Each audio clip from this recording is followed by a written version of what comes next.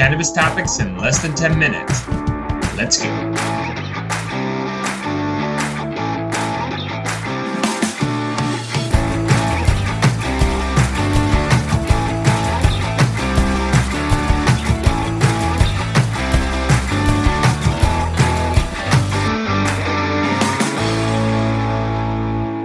What's up, guys? Welcome back to another episode of The Dime. I'm Brian Fields, and with me, as always, is Kellen Finney. And this week, we've got a very special guest, Socrates, Rosenfeld, CEO and co-founder of Jane Technologies. Soc, thanks for taking the time. How you doing today? Doing well, brother. Great to be on with you and Brian and Kellen, man. Glad to connect. And for the record, your location? Sunny Santa Cruz, California. It's a warm day today, so you guys are feeling on the East Coast though now. Given your background, I'm sure it was detailed and tactful. And unfortunately, in cannabis, there are obstacles everywhere. So when you first got started, is the company the way you had foresaw it? Have we pivoted? In which direction? And what obstacle kind of led you in those moments of taking that hard right pivot? That's a great question. Just building on what we were talking about just now. We were anchored by the DoorDashes and the Amazons of the world, where we thought, the only place where consumers can go to shop is at these aggregated marketplaces, right? But what we quickly realized was that if we wanted to be good partners to our stores, then we actually had to make the shopping experience at the specific store's online ecosystem as good, in my opinion, should be better than our marketplace. Because we really wanted to take care of them ultimately. Because quite frankly, number one, we thought it was the right thing to do with our thesis and our vision of kind of bringing the supply side into our marketplace. But number two, that's where people find their cannabis, is at their local store, right? I'm sure you guys have it. Kellen, you're out in Colorado. Yeah. Brian, coming to you soon, man. Hopefully. Yeah, hopefully. But you got a local guy, I'm sure, right? Like, hey, I'm connected to my seller. It's like a grocery store. You go local. Like I have my local New Leaf here in Santa Cruz that I know the aisles and I know all that stuff. So initially when we launched, we didn't have any software to help the first party ecosystem for that store, their website. And now we really, I wouldn't call it a pivot, but we reshifted our focus to say, hey, let's go be the digital infrastructure for these retailers and brands. So now we have things like in-store kiosks and headless e-commerce, and we're doing some very interesting things with digital merchandising for the brands. That will always be the case. And that was a wonderful learning for us. We felt very lucky to have that learning up front. So let's kind of dive into some of the specifics. Can you give us, from a high-level perspective, the value that Jane brings to the cannabis industry? Good question. I should probably have some stock answer lined up. I don't. It's better that you don't. Mm-hmm. Yeah, I agree with you. So let's break it down. For stores, retailers, right? What we provide for them is an automated e-commerce system where they can take, on average, a store has about 700 SKUs that sit on their dispensary store shelves. We'll take all that merchandise, we'll cleanse it, meaning we'll standardize the taxonomy. We'll put content around it, photos, descriptions directly from the brands, and then we'll load that up. This is all happening in real time. We'll load that up onto a menu for their website. And we'll also take their merchandise and we'll push it to Leafly. We'll push it to different points of online order origination, our own app, et cetera. And these stores don't have to do anything about it. So that's our kind of core value prop to the store.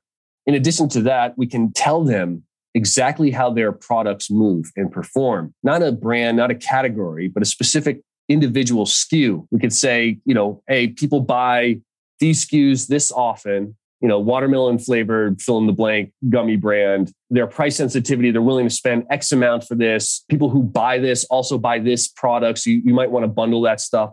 We're trying to take data that, has, you need a McKinsey consultant to break down and automatically transform that into actionable insights for these stores to take action on. Yeah. So $1 invested into the program on average spits back $7 back to the brand in the form of a sale. So this is you could call it an arbitrage. And we can actually prove this out with our data because we can watch how customers shop and we're like, hey, we showed them this product and they actually bought it. One of the challenges that we've heard is that walking into a dispensary, the bud tender consumer relationship is so paramount. Obviously, shopping online, there's no bud tender. So how does your team kind of help alleviate those challenges for a consumer who thinks they know what they want, but it just really has no idea? Yes, great question. So a few things on that.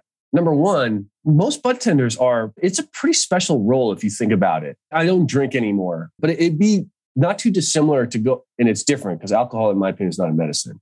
But like no one's going to a bartender and be like, "Hey man, I'm having trouble sleeping. Like, can you help me?" I mean, they might. It just might be the right way to do it. Yeah, you might get to sleep. You're not gonna have a great time waking up. But here you have a bud tender that's like working retail, which if you've ever worked retail is not easy. Plus, you have to have product knowledge to help a consumer decide on their well-being, right? Not like, "Hey, does this shirt look good on me?" It's like, "Hey, I have arthritis. What's the product that's going to help relieve my pain and make me feel okay?" Right? What we want to do is take our software and actually empower bud tenders to make really smart recommendations based on data, right? So there's no reason why, if Brian, you walk into the store and I'm a bud tender, I'm using Jane's software and you check in, I can be like, "Cool, here's Brian's shopping history. Here's his favorite brands. And now Jane's going to help me create this curated list of products that I can inform and educate Brian with," right? Like that's pretty powerful. So by no means are we thinking, "Hey, technology should replace the bud tender." We think the technology should augment and empower the bud tender and make even smarter personalized recommendations. If you're going pure online, man, you guys use Spotify? Love Spotify. Right. We love Spotify. Not just because we play our favorite Kendrick Lamar song, but when I play Kendrick and I say, "Hey, make me a radio station off this," and now they're going to build playlists off this. Like that's why we keep coming back. And cannabis is less like alcohol, more like music, right? If you and I drink a Coors Light, we're just gonna. I have zero tolerance. So if I drank half a can of Coors Light, I wouldn't be able to drive. But we kind of feel the same way, right? But if you consume Santa Cruz Veterans Alliance grown kosher Kush, really rich in myrcene, and I consume it, then we're going to react to it differently, right? And so I want to have, as a consumer, that real personalization to say, "I love this product," or "Actually, no, it did not help me go to sleep. Give me anxiety. Show me something else."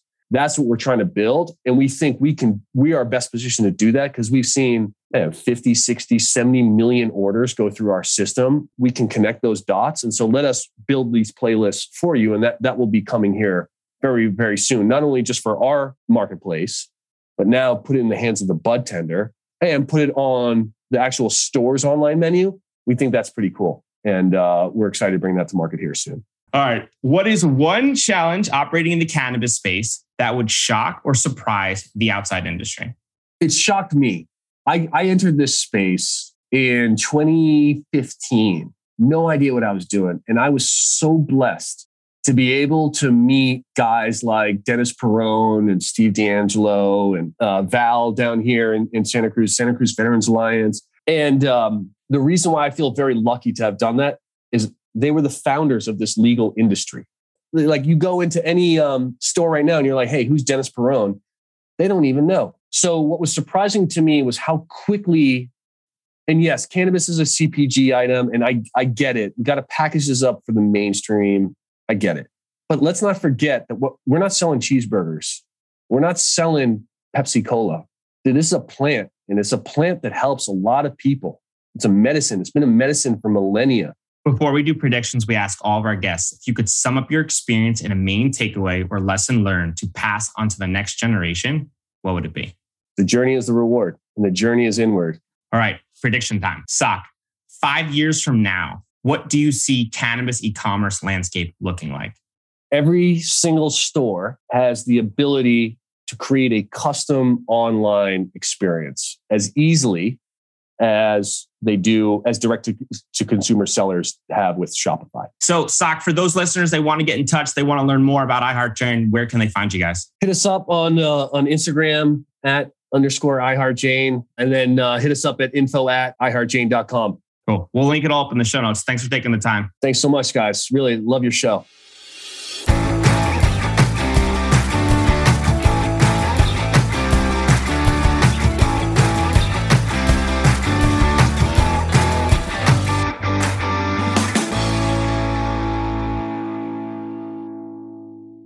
Thanks for listening to today's show. To check out more great cannabis podcasts, go to podconnects.com. Here's a preview of one of our other shows. Hi, y'all. I'm Jo, host of Casually Baked, the podcast. If you're curious to explore the highly responsible side of cannabis, farming, and legalization, I'm here to help lighten the stigma and build your canna confidence. Download episodes now of Casually Baked, the podcast, wherever you listen to podcasts. And journey with me through the evolving cannabis culture and discover how and why people like you are adding cannabis to their wellness toolkit. It's time to get casually baked.